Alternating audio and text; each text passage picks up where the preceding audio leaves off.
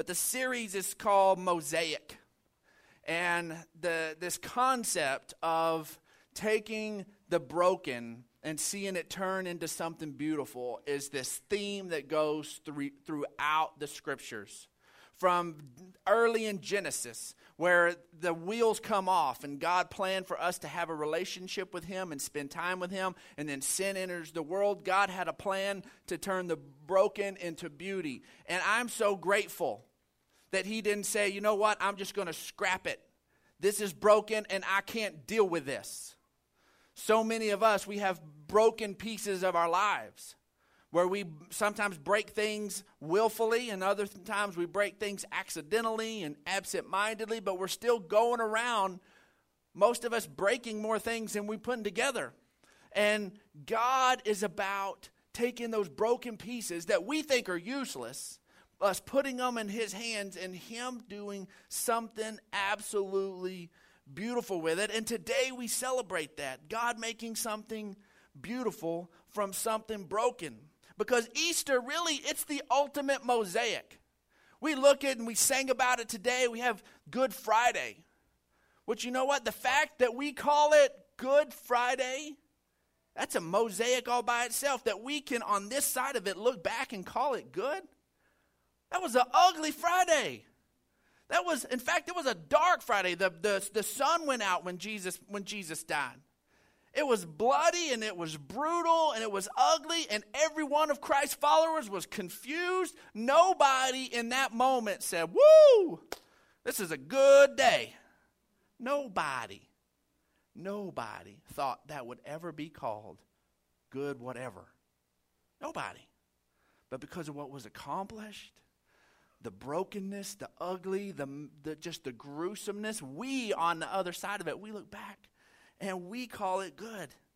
See, Jesus' broken body was restored on Easter. Our broken relationship with God was restored. Access to heaven is restored. Really, when you think about it, the number one symbol of Christianity, if you're going to have one symbol that represents Christianity, is the cross. And and I bet some of you have some really beautiful crosses on you right now. Some of you might have some nice little pretty cross earrings, a little cross necklace, all blinged out. When in different churches, we don't have one here because we're in a movie theater, but they'll have real ornate, real beautiful crosses. But really, when you think about it, the cross, it's a gruesome thing. When it came about, nobody wanted one of those hanging around their house. The cross the crucifixion was a capital punishment reserved for slaves and horrendous criminals. A Roman citizen, no matter how bad he messed up, could not be crucified because it was too terrible. So here's this thing that in its day was this symbol of capital punishment. And we see it as something beautiful. For us to put this in our culture, it would like all of us having a bunch of maybe a little really froofy hangman nooses. And we put them around our necks and we say, ooh, you see my little noose earrings? Aren't these beautiful? Or maybe an electric chair. You have like these little electric chairs that have flowers and little sparkles and blings on them. Don't you love my electric chairs? Aren't they awesome? I got my big old electric chair I'm representing. That's what it was. It was a form of capital punishment. Have your little beautiful lethal injection mechanism or whatever it is. That's what that was. But you and I, we look at the cross and we don't see ugly and death. We see something beautiful. Something we want to decorate our bodies with and put up in our churches and put little bling on. And because we see the beauty in it, not the death. It in itself is a mosaic of God taking something gruesome and turning it into something beautiful. See, Isaiah 61, this was Jesus' assignment. Isaiah 61 says, the Spirit of the Sovereign Lord is on me, because the Lord has anointed me to proclaim good news to the poor. He has sent me to bind up the brokenhearted and proclaim freedom for the captives and release from darkness for the prisoners. After Jesus came out of the place of temptation in the wilderness, he grabs the scroll in the presence of everybody and he starts reading right there. And he reads that and then he declares to the high priest and to everybody listening, today this is fulfilled in your hearing. Jesus came to take the broken and turn it into something beautiful. That's why he came, because we were all messed up. The best of us was messed up. See, Psalm 34:18 says, the Lord is close to those whose hearts have been broken. He saves those whose spirits have been crushed. If you're here this morning and you are brokenhearted, we have a promise here that the Holy Spirit of God is especially close to you. You say, well, I don't feel close to God. That's why I'm brokenhearted. I'm wondering where he is right now. I got drugged to this church service, and I'm not really very happy about having to be in this environment right now. I'm brokenhearted right now. I'm telling you, God has a special place in his heart for those who are dealing with that kind of pain today. And as we're looking at that, as we're looking at dealing with the broken and turn it into beautiful, we have to understand that there are certain things that bring broken pieces into our life. That there are agents of destruction in our life. And really there are three big agents of destruction. There are three big ones. And we're going to look at them. But first I want to tell you a story about a big place where there was something shattered that God made now incredible in my life. If you've been around me in my ministry for very long, you've heard this story before, so just roll with me. But whenever I've been a car guy forever. I've always liked cars, and I like classics. I like 1968 anything. I think that's the pinnacle of automotive design. And my dad had always told me, man, boy, whenever it's time for you to get a car, because I'd say the kind of car I wanted when I was 10, 11 years old. I want a Porsche 911. I want a Lamborghini. I want this. I want a GTO. I want any of these things. And my dad's like, you're going to have to get a job. And so I was like, he's like, you're going to have to buy your own car. So I'm 15 years old. We're on vacation in Arkansas. I'm thinking about turning 16 and getting a car. And so we passed this car lot, and it has two fully restored convertible Mustangs, a 65 and a 66. Gorgeous cars, collector quality cars. And man, we just begin to drool. Well, all of a sudden, this little beautiful harmonic resonance between me and my father take place. Because my dad's first car was a 66 Mustang. So I start saying classic Mustangs, and my dad all of a sudden awakens. And he's like, all right. So we begin to look, and we spent a good chunk of our vacation looking at Mustangs. We were going to trailer one in and bring it back, and we looked at how to restore them and buy the different pieces and all of that stuff. So, man, all of a sudden now my dad's engaged, and he's ready, and he actually even set a budget.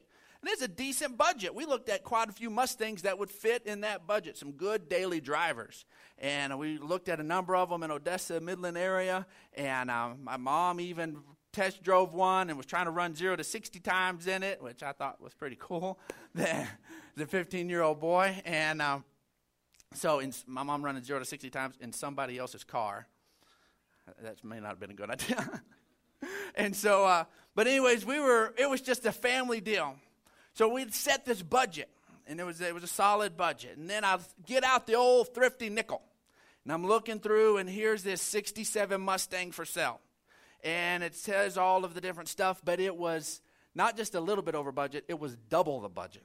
And so I'm like, oh, man, but it just sounds awesome. I was like, Dad, here's this Mustang, and yeah, it's way more expensive, but let's just go look at what a Mustang of that caliber would look like. Let's just go look.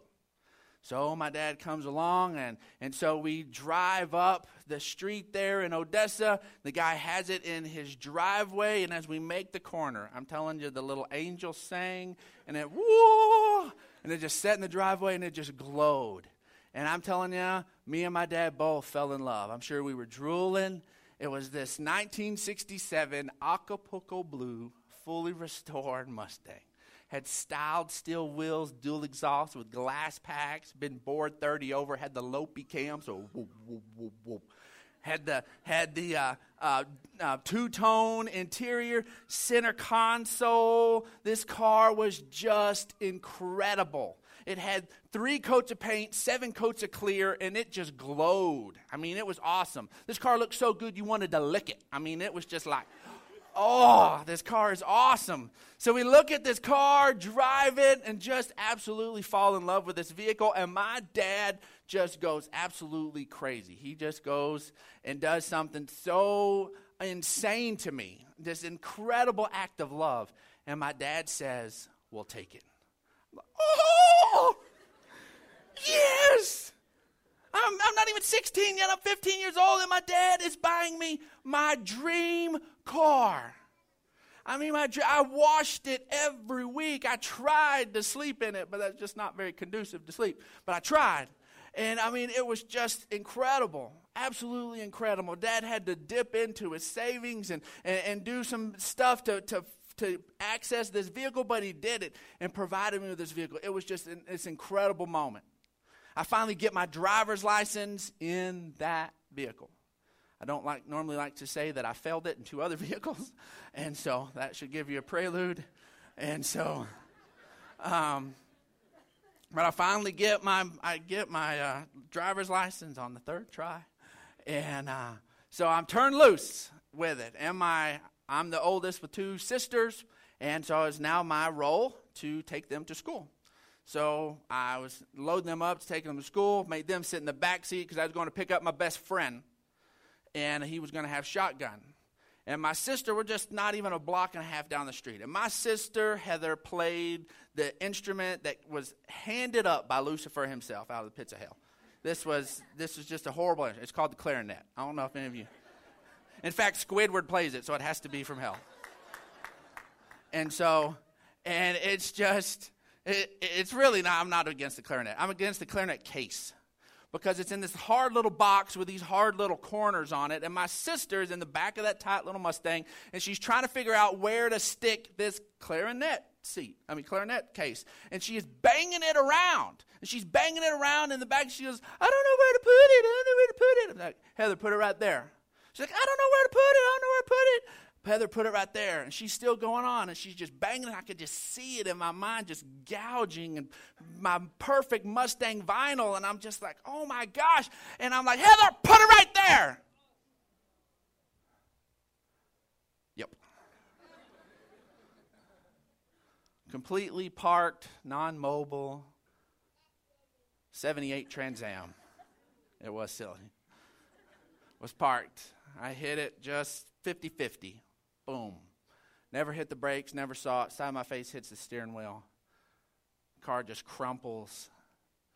Fluids are pouring out everywhere. My sisters are crying in the back seat.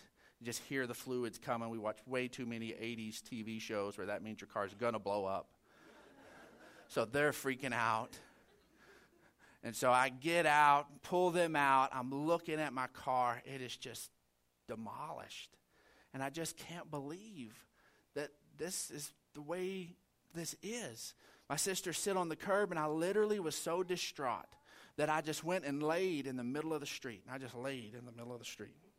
I seriously was hoping someone would just not see me and just come and run over me. I really was. I'm not joking. The only person that drives up is my mother. She had been out to the mall walking. And I didn't even, of course, I'm not thinking clearly. So the scene she drives up on. Y'all are sharp today. The scene she drives up on are my 2 sisters sitting on the curb crying, the smashed car, and my body laying in the middle of the street. So she pulls up in the Suburban, pulls up, and I, see her pull up there, and she comes up, and there's no telling what's going through her mind. And then I just get up and come up to her, and she's flooded with relief, and now I'm going to choke you. I can't believe you're okay laying in the middle of the street. And I'm just sobbing. I'm just absolutely sobbing, and I go into shock, and I am so afraid of confronting my dad and my dad dealing with this and the loss of my vehicle, and I literally wanted my life to be over. It was all absolutely, totally messed up there. And in that car process, I had all of these 3 major things for destruction taking place in my life. The first one is idolizing something other than God. That car very much became an idol to me. It became my identity. It became everything to me. It was one of these things that there was earlier, about a month before, that somebody had come along at school and had keyed it. So they just ran a key down that perfect paint. And then they didn't just key it. They keyed it, and then they wrote the word stupid, carved the word stupid into the side of the car. I was so infuriated. I'm 16 years old, and I have no idea who did it, but in my mind, I fantasized about getting my dad's shotgun, I'm serious, and killing this person over this paint job.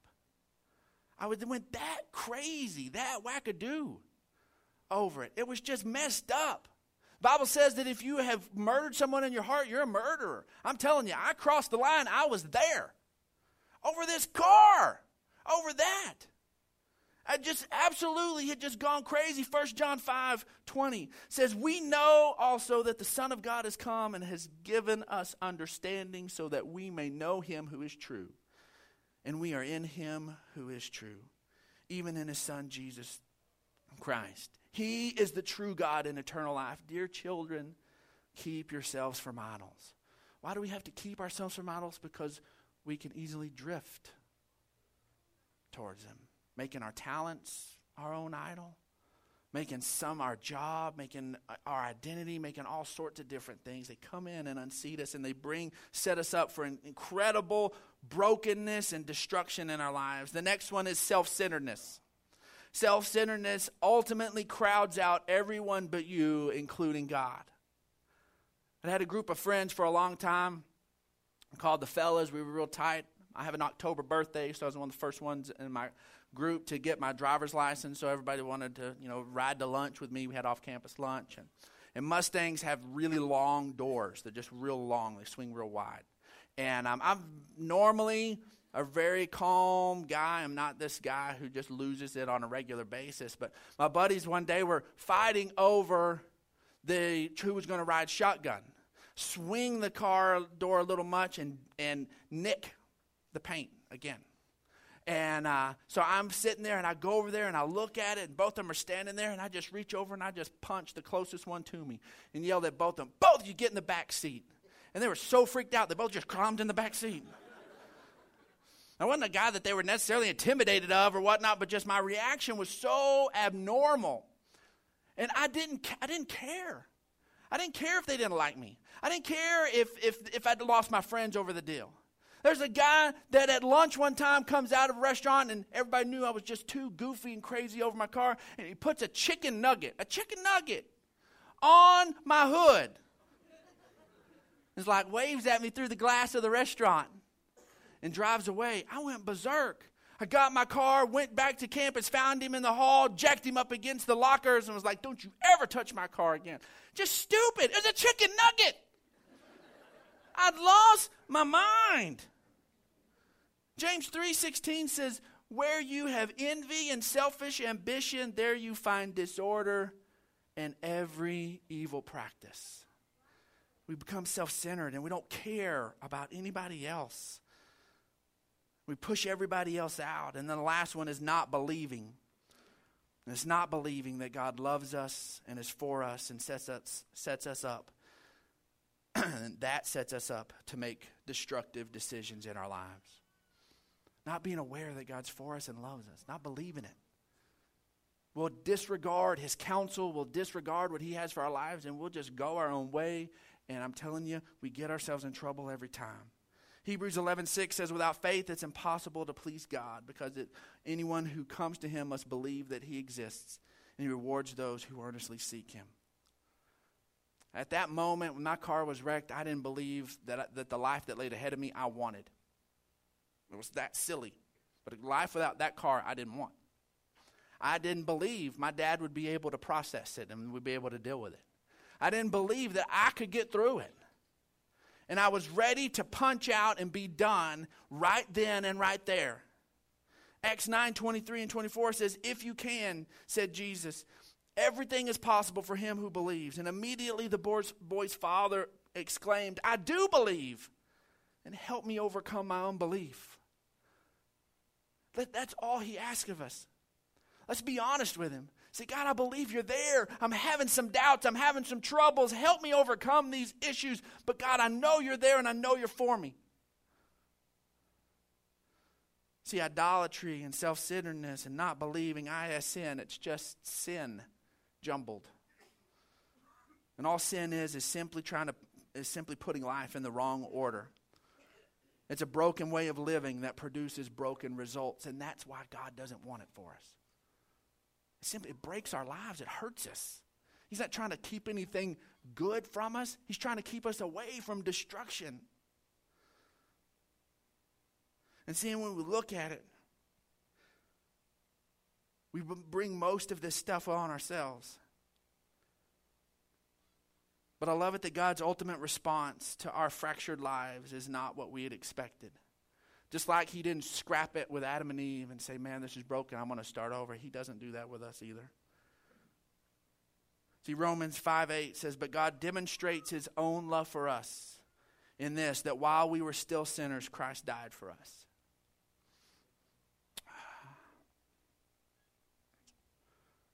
My dad obviously had to be notified. My mom lets my dad know, and he comes home from work. And I'm in my room. I'm just laying down on my bed, and I'm in shock. I'm shaking. I'm having the chills. My sisters obviously never made it to school, so they're at home. And so I get word from my mom. My mom comes in and, lets us know that we need to pack a bag. And I'm like, okay, great. My dad's done being a parent here. And all of us, it's time to pack our bags. So we pack a bag, load up in the Suburban, and head towards Andrews. Have a 30-minute drive there. Silence. Nobody says a word. My dad doesn't say a word to me. Nothing is said. We get to my grandmother's house. My parents drop us off. Dad quickly speaks to my grandmother. They get back in the vehicle and never says a word. Doesn't say bye. Doesn't say anything. Just leaves. Gone for, I don't even remember how long, a couple of days, I don't know. No contact. I'm just moping around my grandmother's house. They come back, pick us up. My dad doesn't say a word. Get back in the vehicle, drive the 30 minutes, silence, doesn't say a word. Get home, doesn't say a word. I go to my room, silence. At some point I have to come out, and I'm walking up the hallway, get into our living room, just a shotgun living room. My dad's room is on the other end of the house, and he just comes out, and we're coming through the living room. And he's walking, and I'm walking, we're on collision course. And I immediately just step to the side, just let it pass. And my dad steps to the side and steps in front of me. And I'm like, all right, here it comes. Here it comes. My dad wasn't abused. He didn't hit me or anything like that. It was just the disappointment, just the act of love that he had given me and what I had done with it and just the weight of it. And I just didn't want to face him. I knew he was upset. My dad steps in front of me, and he just puts his arms around me. He just hugs me. And we both just cry in the middle of that living room. And we're not crying over that car. We're sitting there crying over the fact that car and what I did with it almost wrecked our relationship. It almost came in and ruined that whole beautiful thing that we had. My dad just stood there and we just cried, and that was the first time. In my mom's married life that she had seen my dad cry. I'd never seen my dad cry before that. My dad's a crybaby now. I guess being a grandpa does that. I never. And we just stand there and cry. And that embrace, oh my gosh, it healed. It healed everything. That was not what I was expecting. And God's answer to our brokenness and our sin and our willfulness is not what we expected either. We never dreamed he would do what he did with Jesus. See, while they were gone, my parents went to Ruidoso. They went to the mountains, one of my dad's favorite places to be. And my dad just dealt with his anger there. He dealt with his frustration. He dealt with all of the disappointment, and he poured it out completely on there so that when we reconnected, that wasn't a part of the equation anymore. See, Jesus died on a place called Mount Calvary. And God and Jesus went to the mountain on our behalf. And they poured out the wrath of God for our mistakes 100% on Jesus in that moment, so that the relationship that had been broken, so that it's not an issue anymore. It's not an issue anymore. It got poured out and dealt with. And you and I have ready access to the Father, not because we did anything right, but because He handled it right. And He poured it out on Jesus. See, God moved first. And there are a few things we can do in response to His love. For the first one is go to God. He's come to you. Just go to Him. Say, well, you don't know what I've done. You don't know my life. It doesn't matter. What Jesus did was big enough. And you go to Him. Matthew 11:28 says, come to me, all you who are weary and burdened, and I'll give you rest. He wants us. If we're weary and we're burdened, that means it's more than we can handle, and that's when we need to go to God.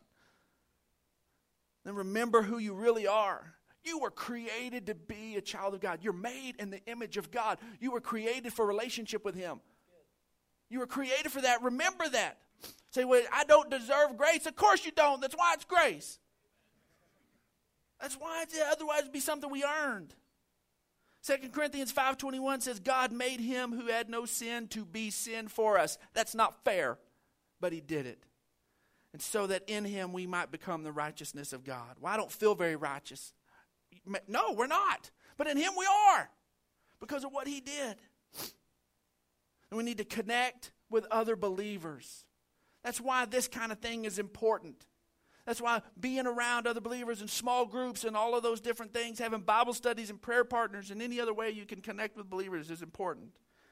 Hebrews 10 says, and let us consider how we may spur one another on towards love and good deeds. Let us not give up meeting together as some are in the habit of doing, but let us encourage one another, and all the more as you see the day approaching.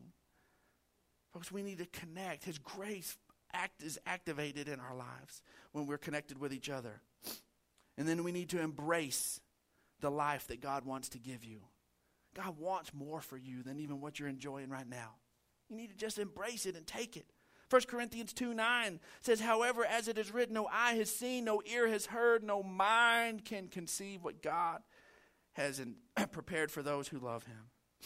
See, sin and grace, the two most important of life's realities. See, sin broke our connection with God, and grace reconnects us to God. Romans 5 says the law was added so that the trespass might increase, but where sin increased, grace increased all the more, so that just as sin reigned in death, so grace might reign through the righteousness to bring eternal life through Jesus Christ our Lord. See, God's all about turning the broken into something beautiful. Romans 8:28, and we know that in all things, God works for the good of those who love Him and have been called according to His purpose. That's what this moment's about. It's about remembering. Let's let all the extra Christian fluff stuff fall off of us. And let's just dial it back to the fact that God so loved us that He took care of all of it in Christ, and we can have a relationship with Him. Let's just start there. Let's just let it always be about that. Let's embrace the grace and let God turn your broken into beauty. This morning, I want to create a quiet moment. And what better time for those who are disconnected from God to say yes to Him than right now? Right now on Easter morning. And while nobody's looking around, if that's you, and you want to say yes to that, I want you to just raise your hand and we're going to pray with you. It's as simple as that. Just believing it in your heart and it's done. It really is that beautiful and that simple. If that's you, just raise your hand and we want to pray with you. There'll be somebody in T9. If you're in T9, awesome. Wonderful. Believers, let's just lift our voices with these. Let's make these words our own. Say, Heavenly Father, I thank you for Jesus. I thank you for your love for me. And that you were in Christ, making things right between the two of us. I believe Jesus' work is enough